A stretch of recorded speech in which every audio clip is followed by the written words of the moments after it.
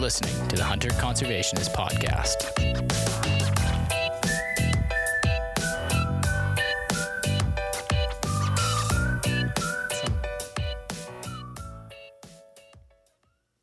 Hey everybody, welcome to the show. It's Mark Hall, your host. And Curtis Hall, the co-host. We at the Hunter Conservationist are excited to announce our new title sponsor, the Hunter Conservationist Podcast, brought to you by community-minded Alpine Toyota in Cranbrook, BC.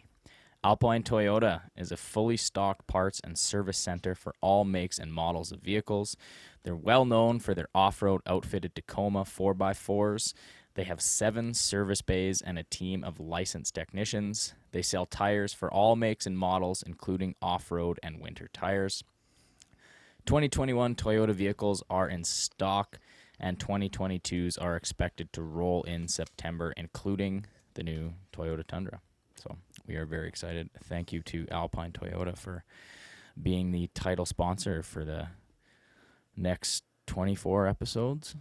Yeah. It's so exciting. I'm really excited about this for the Alpine Toyota crew to come on board. The owner of the Alpine Toyota in Cranbrook, Bruce Smith, he's just an amazing guy. He does so much in the town of Cranbrook, like supporting all types of community initiatives. And he is a huge personal supporter, and his dealership is of Ducks Unlimited Canada. Absolutely loves it. He's been supporting and been to like banquets for like 31 straight years, I think he was saying, and he just loves all things like outdoors and camping and hunting and fishing, and you know, he's got property out, you know, in the wilderness that he lives on, and when I was in his office here over the summer, it's like we're chatting about him running into grizzly bears on his property and fishing and, you know, and all kinds of stuff. And he's really excited to be part of what we're doing too. He really loves the messages. You know, the customers that come in Cranbrook are all outdoors people, hunters, fly fishers, camping people. His staff love the outdoors, so it's a really great fit. We look forward to a lot of great things working with Alpine Toyota, so thanks. Yeah. So Spatsizi Plateau Wilderness Provincial Park is in northern British Columbia. It's the second largest park wilderness area in the province at almost 700,000 hectares or 1.7 million acres in size. It's completely remote. It has trails. You fly into some of the lakes, and it is a massive wilderness area. Spatsizi, as I remember it, was a local name that means land of the red goat. And there was legends about mountain goats in Spatsizi that were sort of a reddish pink color. And it turns out that there were soil deposits that were very rich in iron, very red. And then, you know, in the late year when the billies are rutting and they're kind of rolling in the mud and stuff, they would get colored. So that's as I understand it, Spatsizi is land of the red goat. It's full of caribou, moose, bears, and mountain goats, and stone sheep. And Tom Leonard drew a stone sheep permit, correct? And, limited entry, yes. Yep, the limited entry. And he went in to go pursue his hunt, pursue a stone sheep, and he signed in at one of the 2 trailheads, the Eagle Nest trailhead that goes into the Wilderness Park on September 11th, 2005. That's correct? That's correct. And was never heard from again.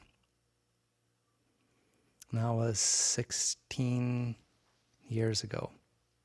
Yes, it was. So on today's show, we have Tom's wife, Tammy Leonard, who is going to tell us about Tom and his story. And we want to reach people and get the message out and have the ultimate goal to find Tom, bring him home. How you doing, Tammy? I'm good, thank you. Thank you for having me. No, it's our pleasure for sure. It is a gripping story. So we really look forward to hearing from you and the messages and stuff. Today, this episode comes out on this 1st of September, which in many parts of the province, including where we live, is the start of hunting season. So I'm actually out in the mountains right now. It's opening day of elk archery season in the Southern Rocky Mountains, but we're recording this about a week before. So we really want to hit home for the start of hunting season for folks listening and get some messages across and also try to get more people knowing about Tom's story. So Tammy, tell us about Tom. Sure. From the minute he was born, he was meant to be outside. Outside was his happy place. He did fishing, hunting at a young age, hiking, and I met him and he introduced me to hiking. I'm a little nervous of the bears, so that was something that I had to adapt to, and not really keen on sleeping in tents. But yeah, Tom was. He just absolutely loved it. We met each other young. I was 16, and basically high school sweethearts. And we got married in the early 90s. And 5 years later, we welcomed our first daughter and then our second daughter. He treated them at the outdoors was good. They rarely played inside. He encouraged them to be outside all the time. And to this day, they're both backcountry hikers and really do like the outdoors.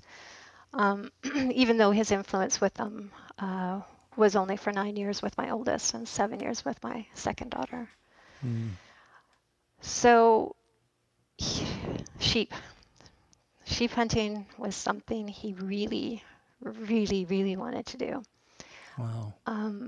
He was so excited. It was almost like winning the lottery when he won that limited entry to Spatsizi. He started training. He was so excited. Like I said, it literally was the lottery for him. Wow. I watched him pack his pack. I watched him go hiking with that pack. I watched him do treadmills with that pack. On our family vacation in August before he left, he would have the girls on his back, and I would be on a trail, and he would decide he's going to hike up, not stay on the trail, with one of the children on his back. He was so excited for this hunt.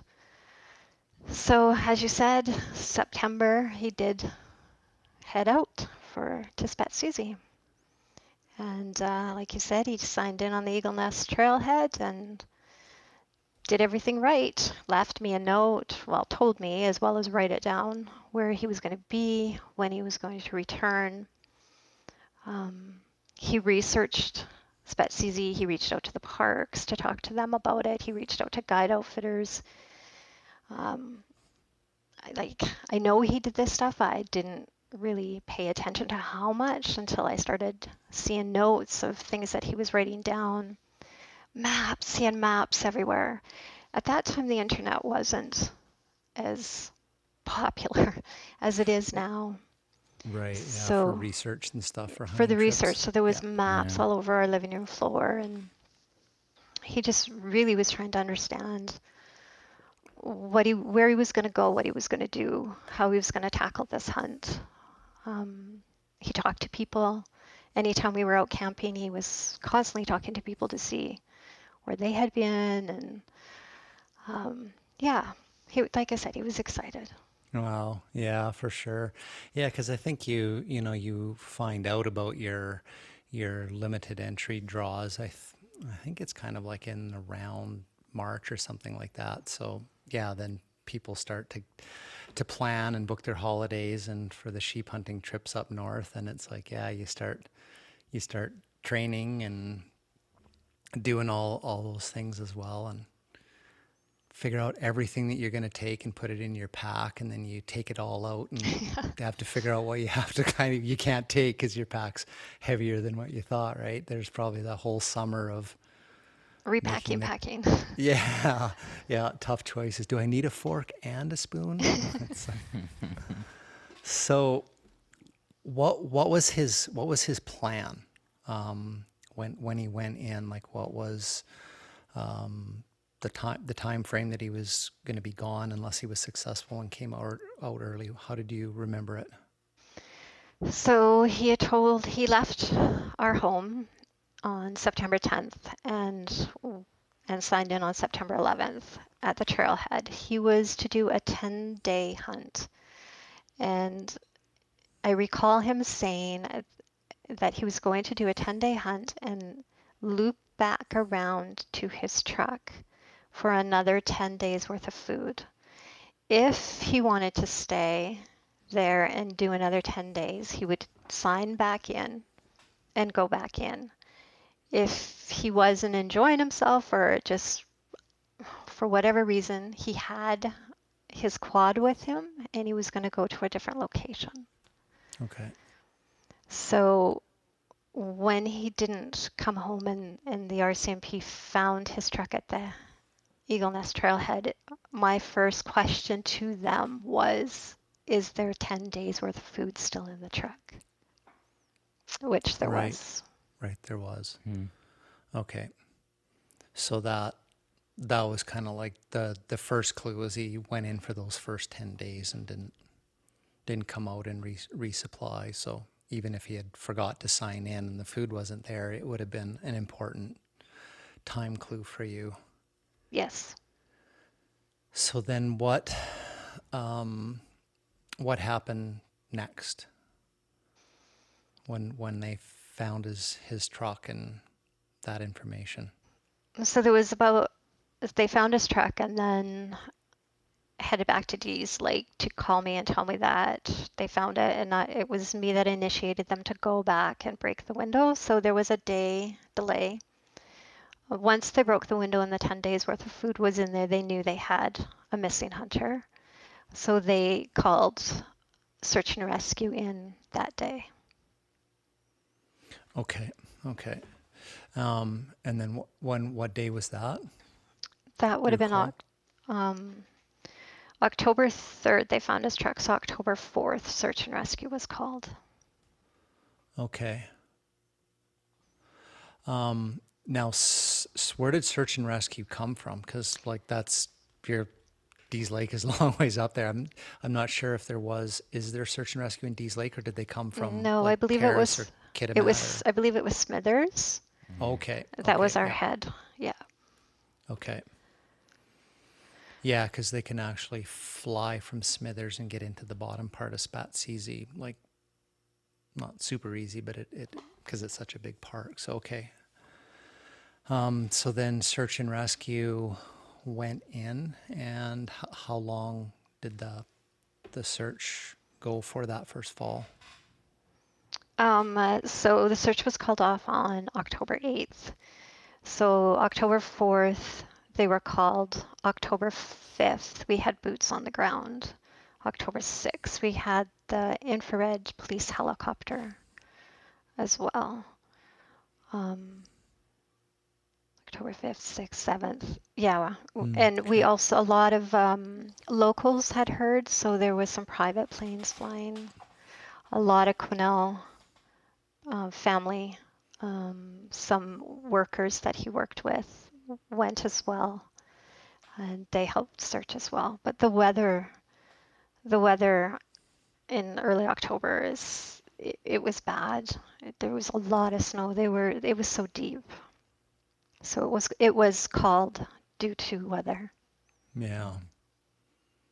Yeah, I lived in Dees Lake for a few summers working there, and it's just north of the Arctic Pacific divide.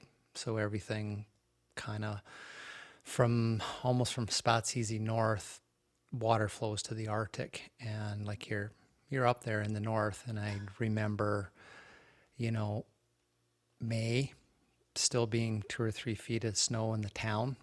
And in August, the leaves were all turning orange because it was fall and snow was starting to show up in September. So it's a very, very different, climate up there because it is so far north. And, I guess that's something people have to appreciate is like, winter is setting in anytime from September to October. So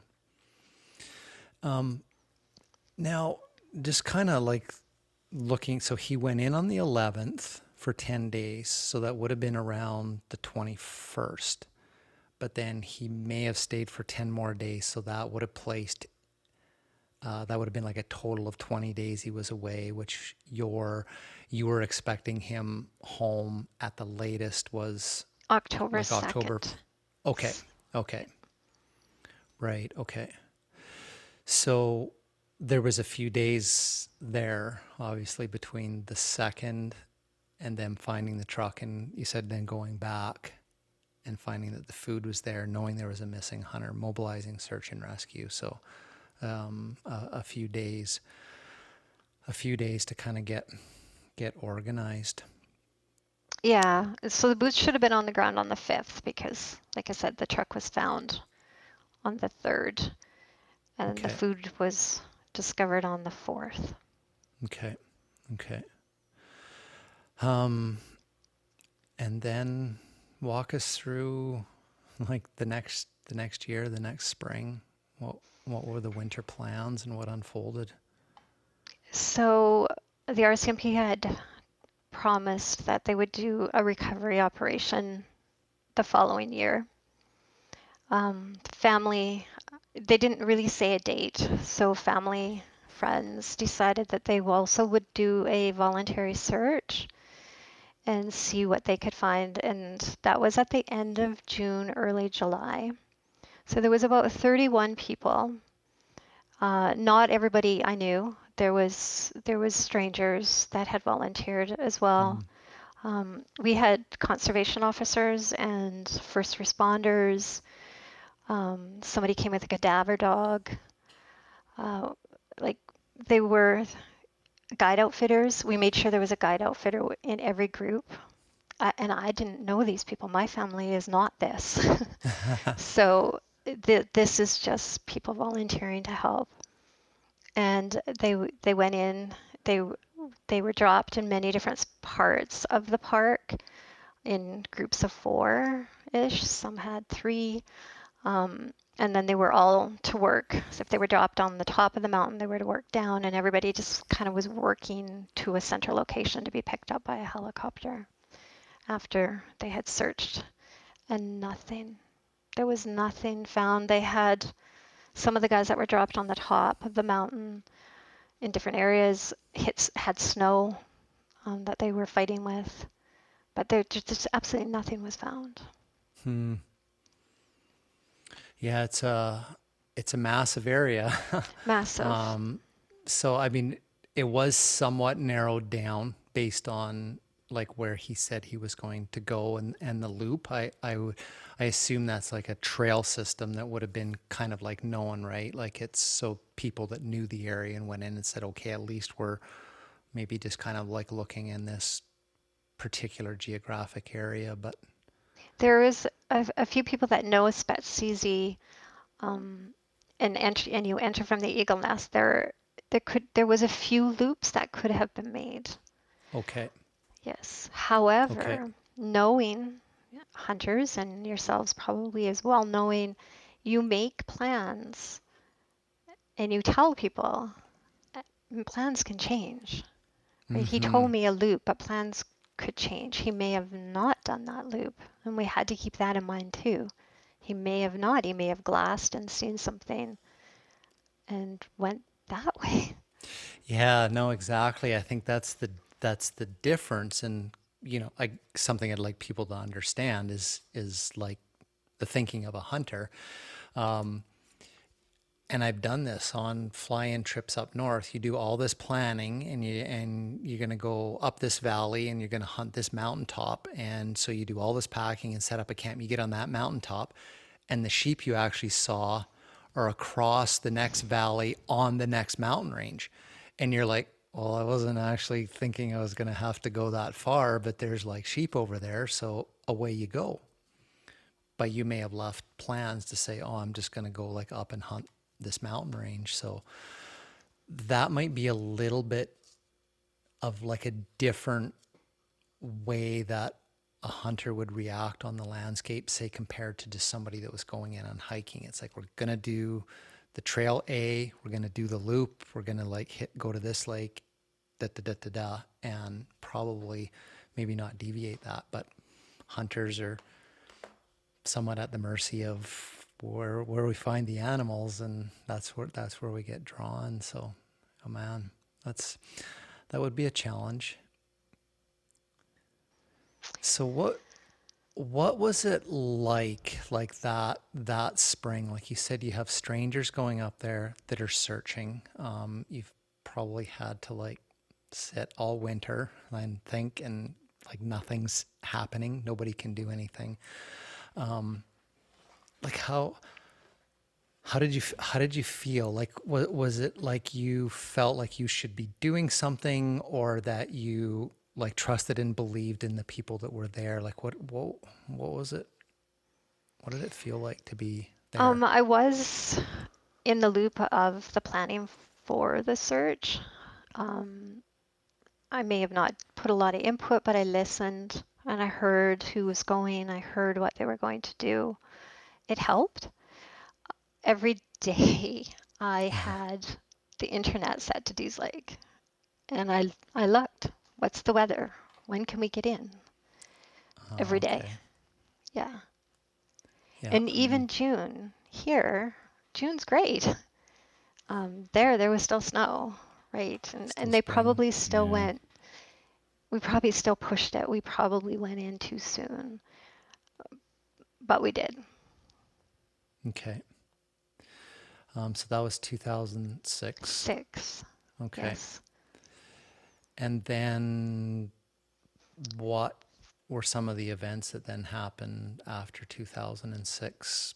Were there other search parties go in, The RCMP helicopter did give us a day, and they flew the summer of 2006.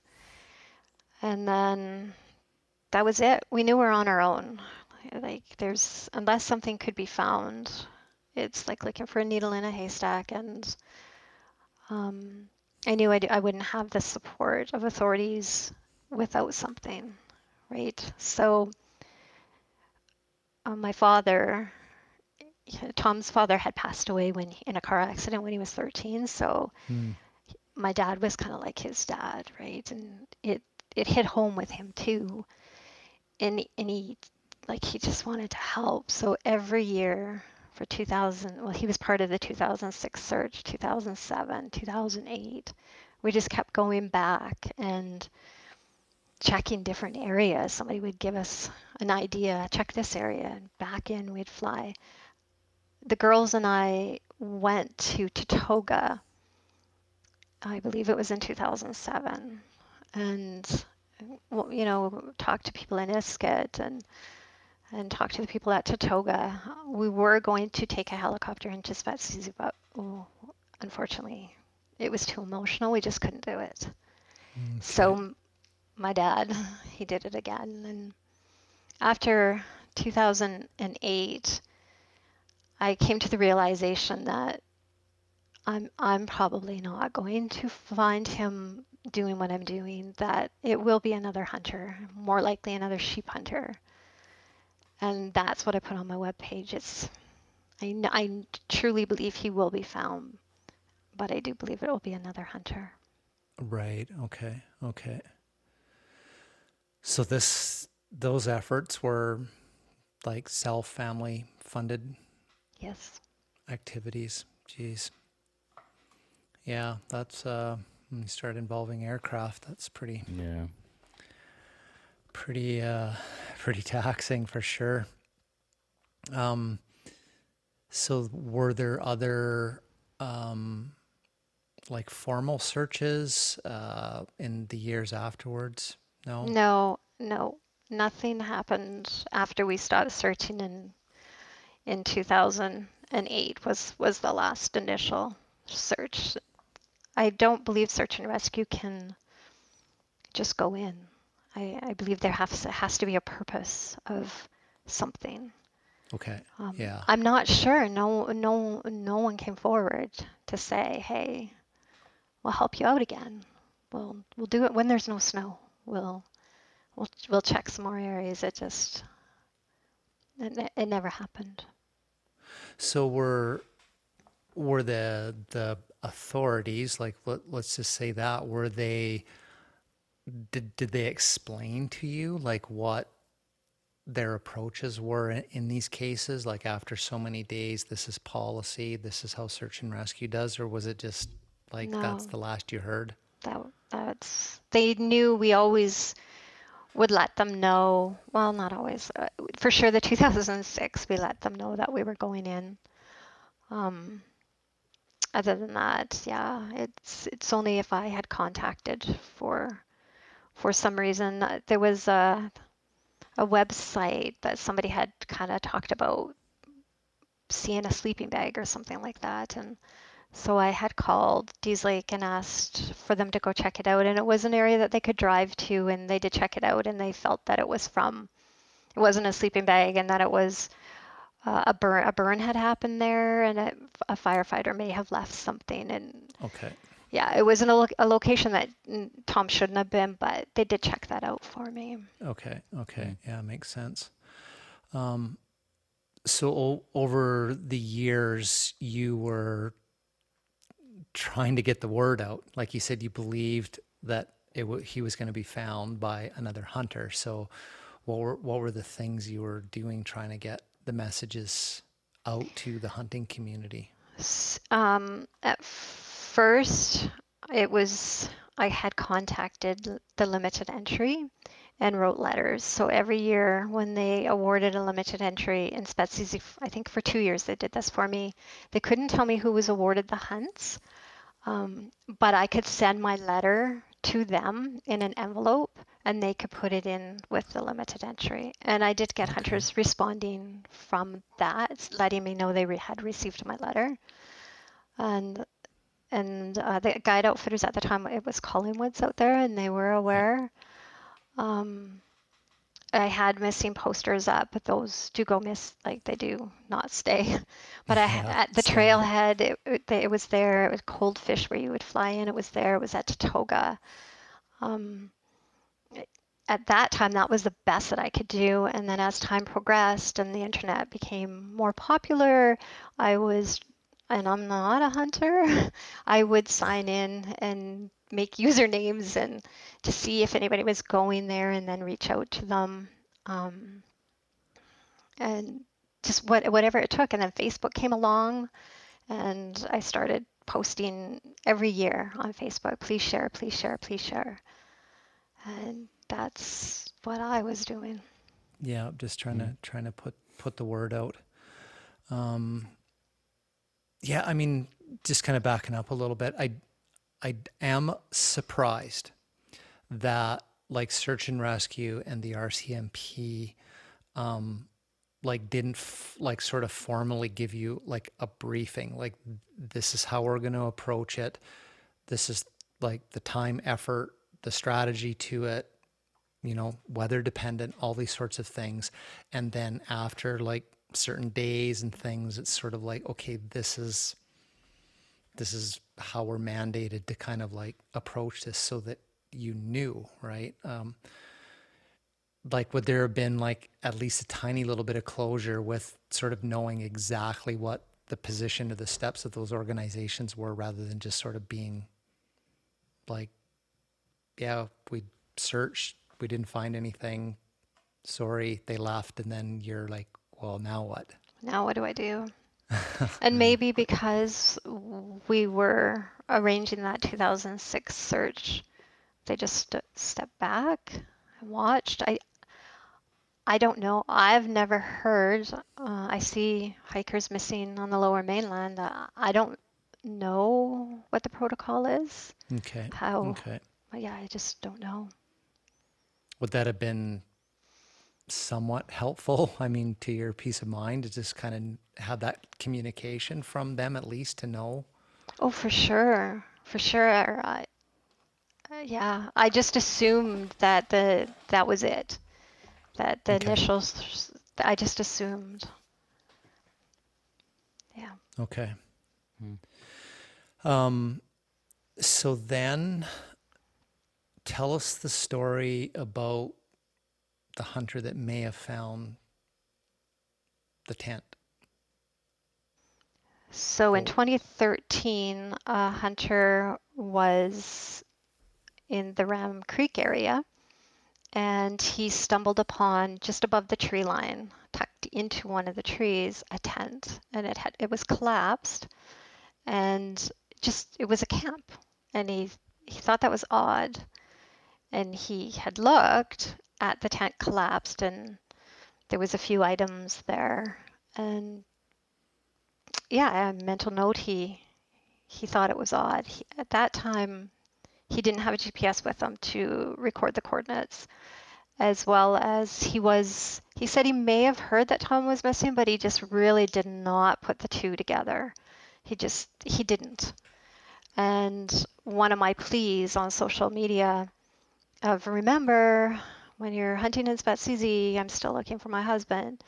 He saw that and he was like, whoa, wait, whoa, and responded. The first respond was to someone else sharing my post, and so I never got that message.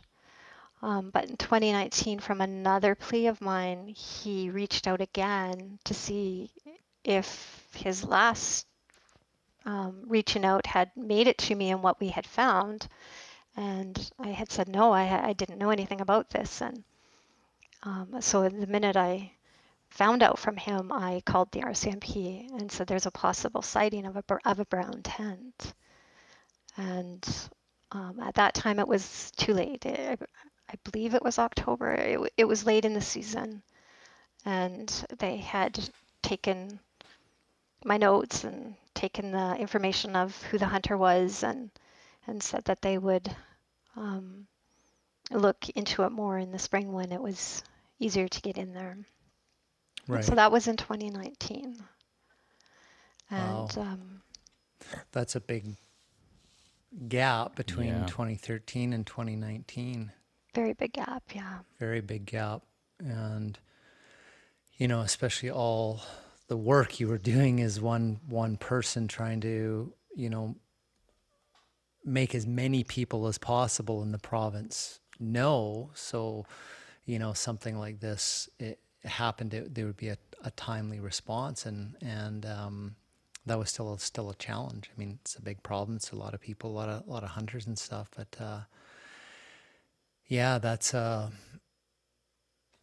almost like a little bit of a lesson there, right? In that sense of like reaching and educating and communicating to people. And I think, like what you said earlier, it was like even just a few years ago, 5 years ago, 6, 7 years ago, like the flow of information around on the internet wasn't even quite the way it is today. It's like things can get 1 million hits in 24 hours and, you know, and all that sort of stuff. I think people are more conditioned to that now of transferring information around. But yeah, a few years ago, that was a big chunk of time. Yeah.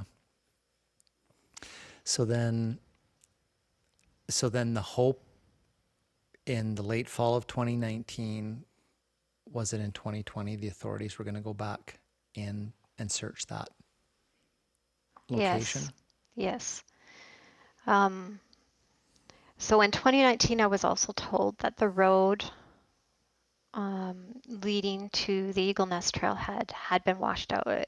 over the years I've struggled with this road, and it did not sound good this time. It sounded like it was gone.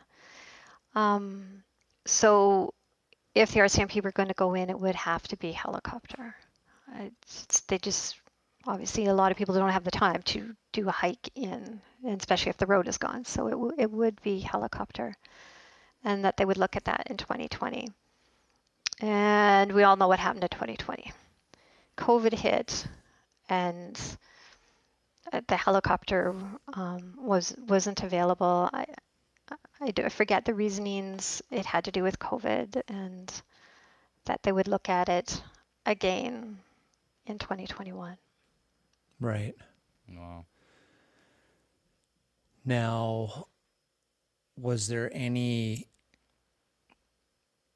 ability to like have ground crews go in 2019, even if the road wasn't there, like horses to pack in? Like, I guess the logistics for you of having to organize that once you found out, like we all did the whole COVID shutdown thing and got that news, then, you would have been summertime, early summer, to then be thinking of a plan B, which would have been, I imagine, probably not something you could pull together on short notice.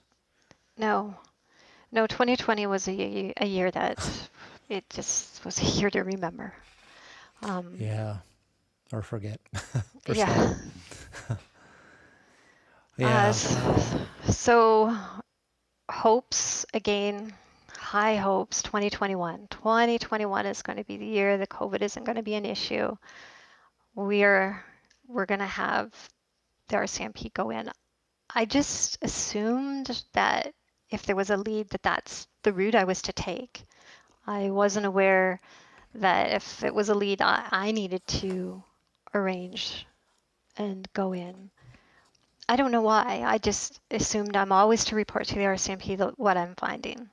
And that's what I did. I wasn't told not to. I wasn't told to do this. This is just what I did.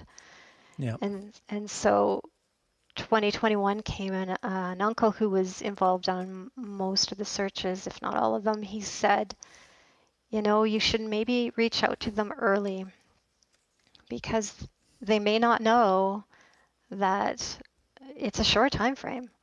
If you're going to go in, it's a short time frame, and they need to book that helicopter early.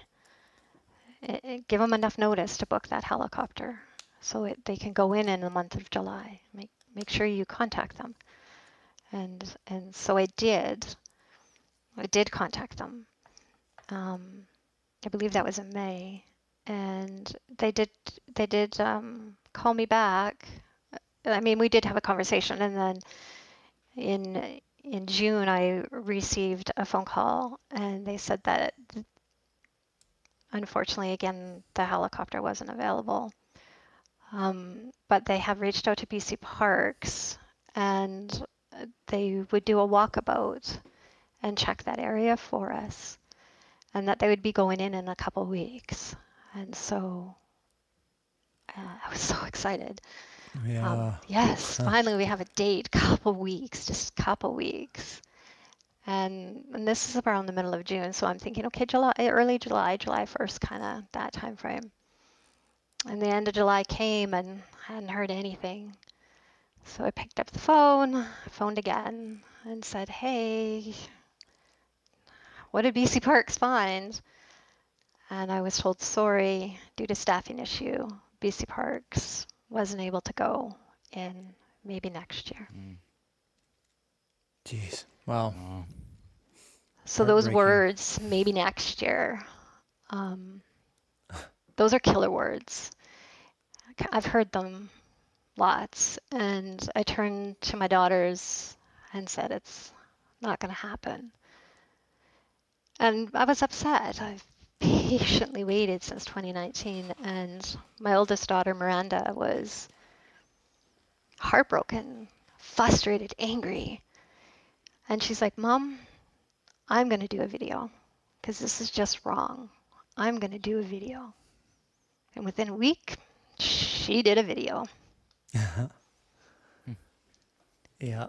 And yeah, and that's I saw that. I came across that and saw that and kind of reached out to you and kind of, here we are. It was she did a great job. I think from people I've talked to that video has probably hit more people in the last couple of months, or since it came out, than maybe a lot of information has over the last 16 years. So that's just amazing. She did a great job, very, very informative. Now, one of the challenges, I guess I understand, of where this hunter found the tent was, you said he didn't have a GPS unit, and then he had to come back and sort of like recollect off of satellite photos. And so you have kind of like a circle. a circle drawn around a geographic area, which It's looks better small, than nothing, but yeah, compared to a 700,000 hectare park, we're down to like it. I think it's like its circle probably covers maybe 100 hectares or something like that. Like he thinks it was somewhere in there. So, I mean, that is still like an extensive area to search, even that, right? Like it's, and now, like you said, when he saw it, the tent was collapsed. So, six more years has gone by, like, debris, and like it's somebody's going to have to do a really good job to potentially just sort of see something sticking up out of the forest floor or whatever. So, and at that time he had said that he could have walked right by it. Like it was so tucked in, so nicely tucked in this little tree area. Like, yeah, out of the weather, yeah. like sheltered from the wind and all that good stuff. Like, yeah, that would be a spot that any of us would probably pick. Yeah. So now tell us about recently, in the last few days or week. So my daughter's video, like you said, has a lot of people have viewed it. And bam, I started getting acknowledgement and asking questions of where is this? Can you send me a picture of this map? And one gentleman reached out to me, and he happened to be a member of Terror Search and Rescue. And he said, I can't shake this video. Like, I can't. I'm going to bring it forward. And I understood he was going to bring it forward at the next meeting, but the very next day, he had told another member, and that member reached out, and he's like, this hits home. I just came back from doing a solo sheep hunt, and I too have 2 daughters. And he said, this just hits home. Yes, we're going forward with this. And next thing you know, the lead of search and rescue from Terrace was calling me and said, we want to help you. We want to help you. Way better words. No kidding. Yeah. Wow. And so they went in recently? Yeah. So within a week, they picked their team. They wanted to make sure that they had some sheep hunters on the team and, of course, members on the team. And so there was 2 teams of 4, and they took the hunter that found the tent as well. Oh, wow. Yeah, that was big. That hunter is, he was going back himself. He was frustrated with the authorities as well, and he was going back. He just, like, he was going back. He said, I can go back and I can get a GPS on this. This is crazy. So I did let Search and Rescue know his name, and they did take him. Unfortunately, like, these guys are amazing. They were asking for a task number in order to do this search, and I got refused, I guess. Government didn't want to give them a task number. So these guys said, don't matter, we're going to go. So out of pocket, they packed the gear and off they went, and they just went in on Saturday. Wow. just as individual citizens. Yeah. So a task number, like if it was an official Search. search through search and rescue because they're government funded, that's sort of like the task number would mean like that they were approved to. Get funding. Yeah, Okay. I was involved with search and rescue in Fernie here for a little bit, and that's kind of one of the people will directly phone search and rescue, but they need to phone 911 first, like for anything, because you need that task number, because then anything, helicopter time, whatever, that's all written off. You get insurance for all the guys that are going in there, all that sort of stuff. It's kind of like a for it to be an official search and rescue call out. Gotcha. It's Gotcha. provincially accepted with that number. Okay. That's good. That's good to know. So they just, on their own time, went in Saturday. So that was 2 days ago.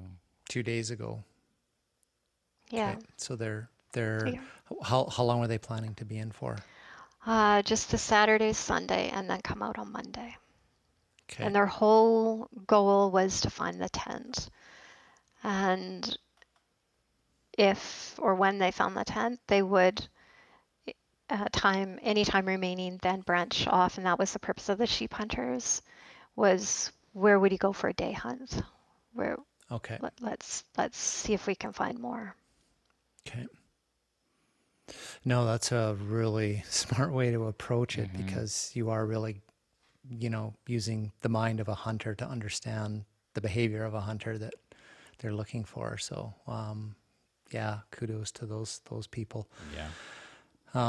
So you're maybe expecting a phone call or something today or soon, or? I actually received my phone call this morning. Nothing. They could not find that camp. So very, very heartbreaking.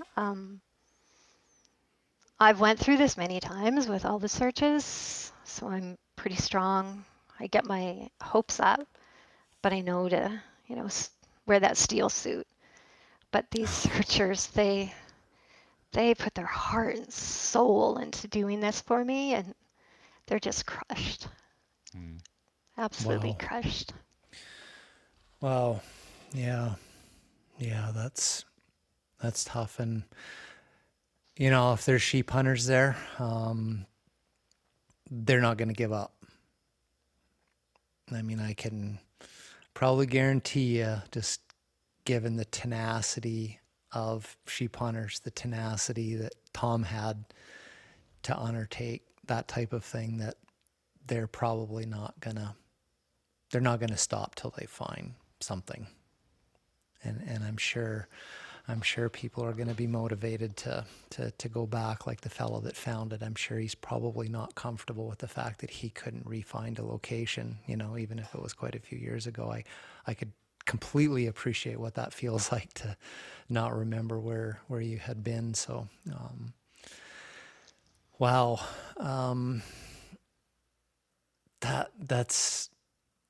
That's tough. That's changed you in a big way.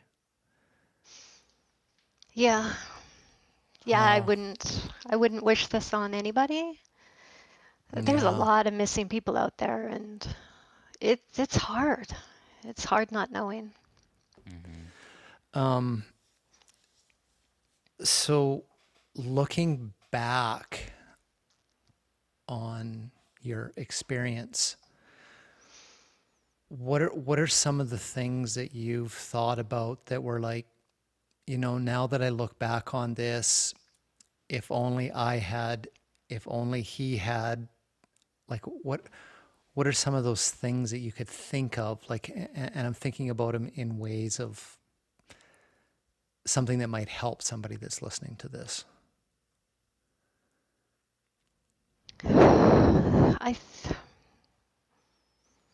Right now, there are technology.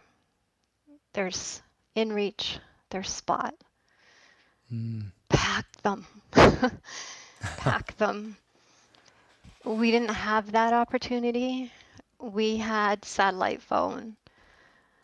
And no, Tom wasn't packing a satellite phone, but I experienced those satellite phones during the 2006 search for him. And they would say a word and they would drop out, and they're horrible. 10 days is too long of no communication. The communication is big. And Okay. that reach, that spot, that's your communication. That's your lifeline. Yes. Yes. Mm-hmm. Yeah. Those things are invaluable now. And I hope everybody that's listening that, is in the backcountry, if you leave cell coverage, to that becomes your primary communication device. Even in cell coverage, your phones are pretty fragile.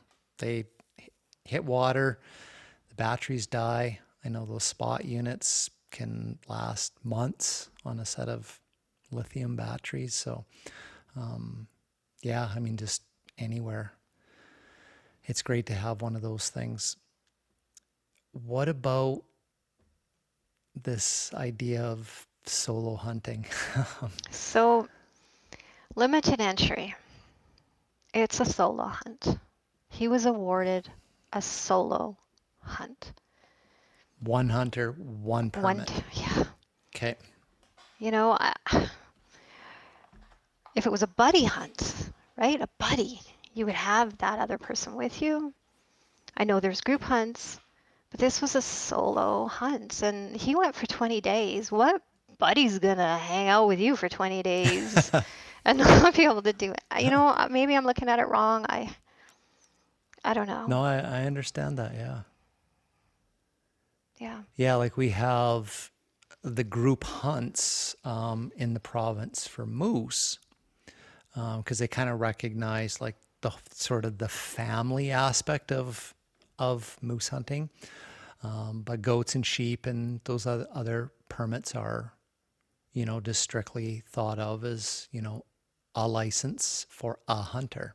And I completely understand somebody that's, like you said, Tom won the lottery and he was going whether his best friend went or his family went with him or whatever to just share that experience with him. He was going. It was potentially a once in a lifetime opportunity, right? So that's a really interesting point that I had never, thought of, especially somewhere like Spatsizi Wilderness Plateau.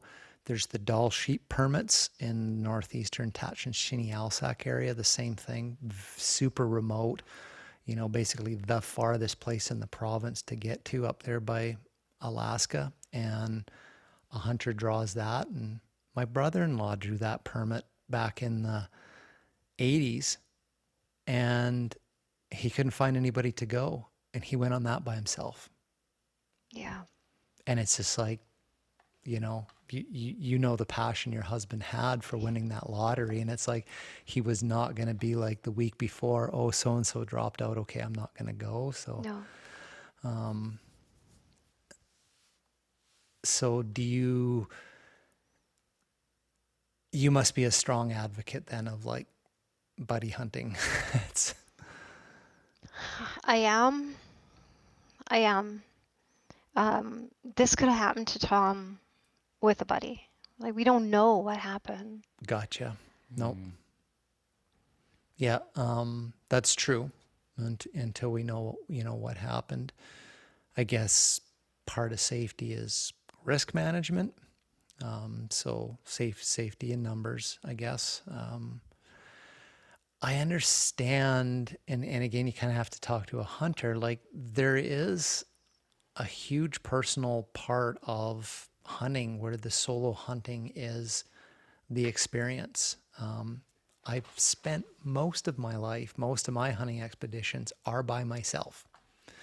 And I understand, what you do with personal accomplishments and stuff. I also have had things happen where I've been pretty lucky. And spring bear hunting south of Dease Lake by myself, nobody knew where I was. I tried to cross a river in the springtime because I saw a bear on the other side, and I got swept down the river. Waders filled up. I went in, full pack, rifle, the whole thing. Managed to get the shore, build a fire, that sort of thing. And it's like, that was lucky. And I think probably everybody listening that's probably got a close call story. So that just becomes more dangerous when you're by yourself. So yeah.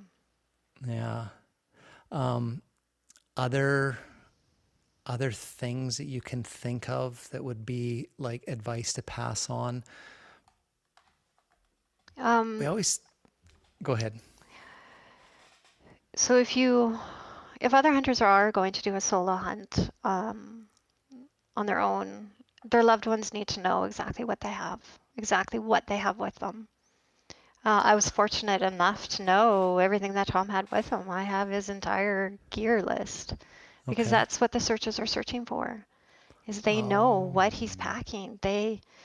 I have pictures of his spotting scope and pictures of the tent and pictures of his clothing, the name brand of the clothing, and I didn't have pictures of everything. And looking back, I wish I had. But that's really important because those pieces are clues to finding him if a bear got into his pack or whatever. I have his list of exactly what food he was packing. So if a little piece of the tinfoil-y package, Yeah. I can say, yeah, he was packing that. I know what he was packing. And the pictures are great. Unfortunately, he took a new sleeping bag. He had bought within that year a new sleeping bag, and for life of me, I can't even remember the color of it. And that, you Okay. know how frustrating that is? That is so frustrating. So Wow. yeah, no, leave that list. Let them know what you're packing. Take pictures of things. It's kind of like house insurance. You know, your house burns down, and the insurance company is like, what was in it? Yeah. Because we had potentially like the forest fire thing here this summer, and I was getting kind of ready, and I was going around taking videotapes of everything. So yeah, I totally understand that. That is an amazing point. Yeah. I have never heard that before, and I've never thought of that. And this is what I find really interesting talking to you, because this is the perspective from you on the other end, waiting and wondering, not all of the stuff that we normally think about, like that the hunters normally think about. What am I going to do if something happens? What am I going to do if I'm hurt? What do I have to survive? How I'm going to make a fire? All these sorts of like self-management things. This is now thinking about it from the search perspective or your perspective, and that is a great piece of advice. Yeah. Wow. Yeah, never would have thought of that. The satellite personal devices, I've been kind of thinking about this a lot, that, and you said how important those are for people to have now. And I think it's also how you use them as well. The technology's there, the satellite signals get out, but they got to be used in a way that's going to be useful to you or searchers. And so like that check-in plan, like what's your plan? With somebody back home, are you going to check in every night at the end of the day, first thing in the morning? And I've done this, if you go to sleep and you forget to check in at nighttime, then don't panic. I'll check in the morning when I wake up. Like I would assume those things are important to communicate to as part of your plan, like what you're going to do with that device. Those devices, you can turn on the tracking. So like every 10 minutes, 15, half hour, it just continually is sending a signal back where you were, and you're literally leaving a breadcrumb trail. while you're walking. And I'm sure if you would have had that, that would have quickly narrowed down somewhere. Yeah. Yeah, like so quickly that very first fall. So yeah, don't, if you're in an area, I guess, where you're worried about that, okay, if something happened in this spot or that spot, then have that tracking turned on. Leave that digital breadcrumb trail for people. I have mine set up so that one of my custom messages is where I park my truck. So if I'm hunting and moving from spot to spot, every time I park my truck, I hit it and say, this is where the truck's parked, because at least if I don't come back, then search and rescue get to my truck, which is my last point of known, last location that I was, right? And then they can start a search from there, as opposed to spending 2 days flying the entire valley looking for the pickup truck and then starting the search from there. So I think that's something that that I do. This is where you're camping, like put your camp spot. Another thing that I do is if I get a game animal and I'm by myself, I hit the check-in okay. Because when you're by yourself, you have a game animal down, or even with a partner, there's always the risk of a grizzly bear. And if something were to happen to you while you're processing an animal on the ground, by putting that point, you're saying you're okay, nothing's wrong, but at least that's the last point people know to go look to that spot there, and then they're going to probably, figure out the scenario quite quickly. So that's something that I do. And hopefully that helps people. And another one I thought of is, especially up north with sheep hunting and stuff, is people are crisscrossing streams. You can be on one side and then take your boots and roll your pants up and wade across, right? Stuff can happen with 60, 70 pound packs and crossing a stream. And, it's not like fishing in the summertime. So maybe check in okay on one side of the stream, and when you get safely to the other side, hit okay again. It's not going to hurt, I guess. So, yeah. And I think I've changed my thinking, and I've started to think about it from, rather than just checking in to say I'm okay, or checking in if something's happened, people can find me quickly. But I also tend to think about it, if I can't communicate, if something happens and I've passed away out there, how are people going to find me quickly? And that's changed my thinking about it from the perspective that my family needs to find me, as opposed to me saying I need to be found. And so I do things differently with my satellite device when I have that lens. Yeah, so I hope those little things kind of help a little bit. Over the years, since he first went missing, have you ever had any experiences or dreams or anything happen where you have a feeling?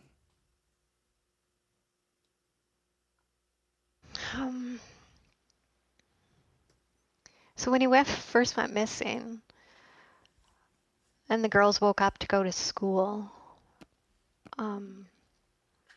it was a miserable day. It was just pouring rain. It was a miserable day. And our radio, because I always listen to the radio to see if their bus is going to be on schedule, and it went so loud all on its own, just loud. And I ran over to turn it down, and it wouldn't turn down. It was just loud. And I take that he was there. He was ready to hear me tell the girls that he didn't come home. Because It was just before I had to tell him. Right. And a couple days after that, my daughter was sleeping, and he worked swing shift. And whenever he came in, he always went into the rooms and covered them up. And my oldest daughter, the one that did the video, she's 9, and she woke up just screaming in the night. And she said he covered her up. Wow. Wow. So I think he's helping us try to help find him, Right. and one day we Okay. will. Okay. That's an amazing feeling just in itself. Somehow there's some help, there's some understanding, and it's being done for your benefit. Yeah. Wow. So what are your thoughts now? What are your next steps? What are your plans? It's surreal today, finding out that nothing was found again. We're not going to give up. Yeah. Keep getting the word out. Yep. Keep getting on social media. Yeah. That's why we wanted to have you on to tell this story, because we wanted to play whatever role we could in getting people to, reach people that may not see it in any other way, shape, or form. And you just don't know the way the world works today. I mean, somebody right now could be listening in Texas, and they know somebody in BC that's done this, and they heard that, and it's like all this stuff connects together. Like, it's just, that's the world works that way that nowadays. So I hope, in some way through, people listening, maybe that this will reach somebody that reaches somebody that, goes in there and finds something. So So I do have a web page, and it's Missing in Spetsizi. okay, we'll put that in the show notes. In there is my email address. If anybody wants to reach out, Search and Rescue will be giving me a map of everywhere that they searched for that tent.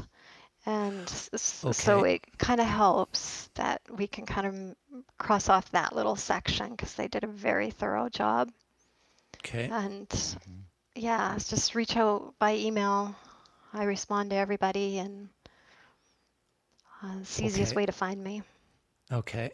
We'll make sure all of that gets into the show notes. So now that actual area, like the circle we were talking about before where the hunter thought it was somewhere in there, is that on the website, or is that something you would send somebody if they contacted you and say, hey, I'm going in there on a hunt? Yeah, Where is that? It's not on the website. Just the basic info is on the website, but anybody that reaches out to me and says that they, hey, we are headed to the Ram Creek area, can you please let me know where?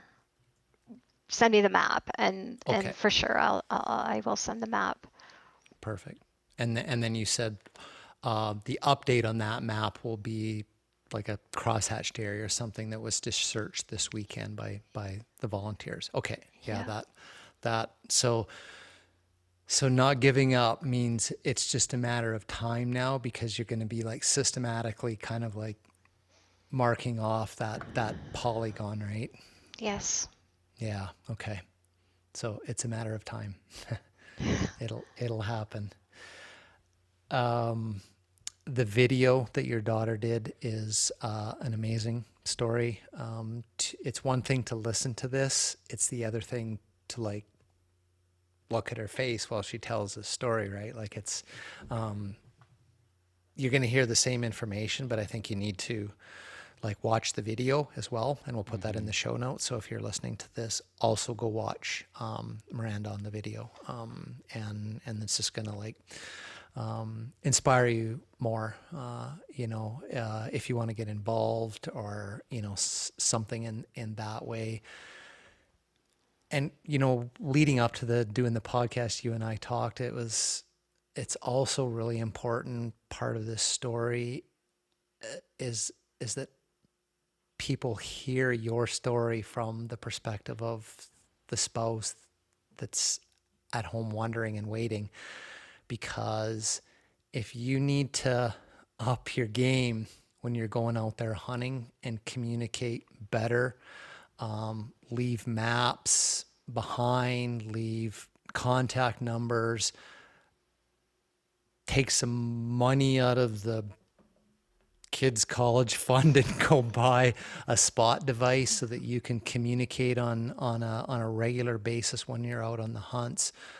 If any of this, like what you're listening to Tammy here, inspires you to like do it a little bit differently this fall than you have ever done before, I think we would never know, but if this could never happen again, I think that would be a tremendous part of you sharing this story as well. So, Yeah. I mean, when we first started talking or going to do the podcast, I went and bought the spot device that I can text from. I had the one before where I could just say I'm okay or I need help. So I went and got the version where I can send text messages back and forth. The two young fellows, two Curtis's best friends that are out with me right now on the elk hunt in the bow season, they both bought these just in the last couple of days so that if need be, we can communicate with each other out in the mountains as well as they're able to communicate. So that's been one change I've made actually from watching your daughter's video. I finally went, I have to go spend the money and be able to text my wife and say specific things rather than just like, okay, truck parked here sort of stuff. So thank you. Any last thoughts, messages? Just always keep your eyes peeled, whether it's in Spatsizi or anywhere. If something doesn't feel right, go with your gut. Very true. Mm-hmm. Yeah. Very true. That's another great piece of advice, as well. Earlier this year, I was watching some of the documentaries of David Pilates Can-Am 411 missing people from the United States, like people that have gone missing in Canada and the United States, just unexplained, gone missing. And it's actually interesting the number of stories that were out there of somebody missing, especially children that were missing, that were actually seen by somebody that were out there and they didn't do or say anything till later. They kind of did that, that seems really weird that there was a kid over there on that ridge by himself. And they carried on, and then the next day they got home and they saw the news and they're like, "Oh my God!" But it was too late. So what you just said kind of struck a chord with me. From that is that's great. Use those senses. If something doesn't seem right out there, act on it because your intuitions are probably right. Something probably is not right. So another great piece of advice. The other thing we'll put in the show notes is you have a GoFundMe account now. Yes, to help those 8 amazing terrorist search and rescue. Right. So, yeah, I mean, I'll put the link in the show notes. If you want to search, just search do the GoFundMe. And I think I just searched your name, Tammy Leonard, GoFundMe, and it came up right away. So on behalf of the Hunter Conservationist Podcast, we donated $100 to that right before the show. So Thank you. Tammy, thanks so much for coming on the show and telling this story. I know you were nervous. I was nervous too. So it's a heart-gripping story. It's an important story. I hope that we've inspired some people, like I said, to kind of maybe do things a little differently in communicating and leaving their plans behind. And don't buy that Bino harness.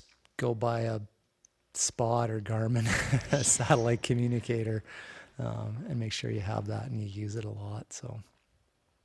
Thank you so much. Yeah. We wish you the best and your daughters the best in carrying on, and we'll follow your story and maybe get back together and talk about some good news. Yes. Yes, Yeah. that would be wonderful. Mm-hmm. Yes. All right. Thanks. Curtis, go ahead. Right on. So we would like to thank Alpine Toyota of Cranbrook once again. We are excited that they are going to be with us for the next 24 episodes. Hopefully we got some cool stuff coming from those guys. Also, I'm not really sure how it works. I know you've been doing a little bit more on it, but we have a new podcast. Yeah. The Hunters Underground podcast. It is a patron account for all you fans of the Hunter Conservationists that are looking for a way to up your fanship and help us out a little bit. Are you going to throw that in the show notes? I will. I'll put the link to the patron account. Cool. Yeah. So. And that will be a sign up. You'll have access to the Hunters Underground podcast, Curtis and I. Yeah. Uncut, unfiltered, as it says in the album cover. It's exclusive content. We get down into the nitty gritty of a lot of stuff. Nowhere that we can get kicked off for saying opinions and talking about stuff. So it's cool. Hopefully you guys check that out. We would really appreciate that. Absolutely. The Hunters Underground podcast. You'll probably see a snippet show up in your feed if you subscribe to this podcast, give you a little flavor, and then we'd really appreciate you to go over to our patron account, sign up, and start following us and communicating with us of things you'd like us to talk about or dig into or explain or analyze. So that's what the Hunters Underground podcast is about. Tammy, thanks again. Yeah, thank you. Thank you, guys. Pass on our best wishes to your daughters. And like I said earlier, look forward to us getting back together and hearing a good news story or the best of possible news stories when Tom is found. I feel it as well. I can see it in your face. When you said we are not going to give up, yeah, I can see it in your face. I wish people could see that because that's real, folks, and their family's not going to give up. So help their family. Go to the GoFundMe account, give them a little bit, and let's bring Tom home to Tammy and his girls.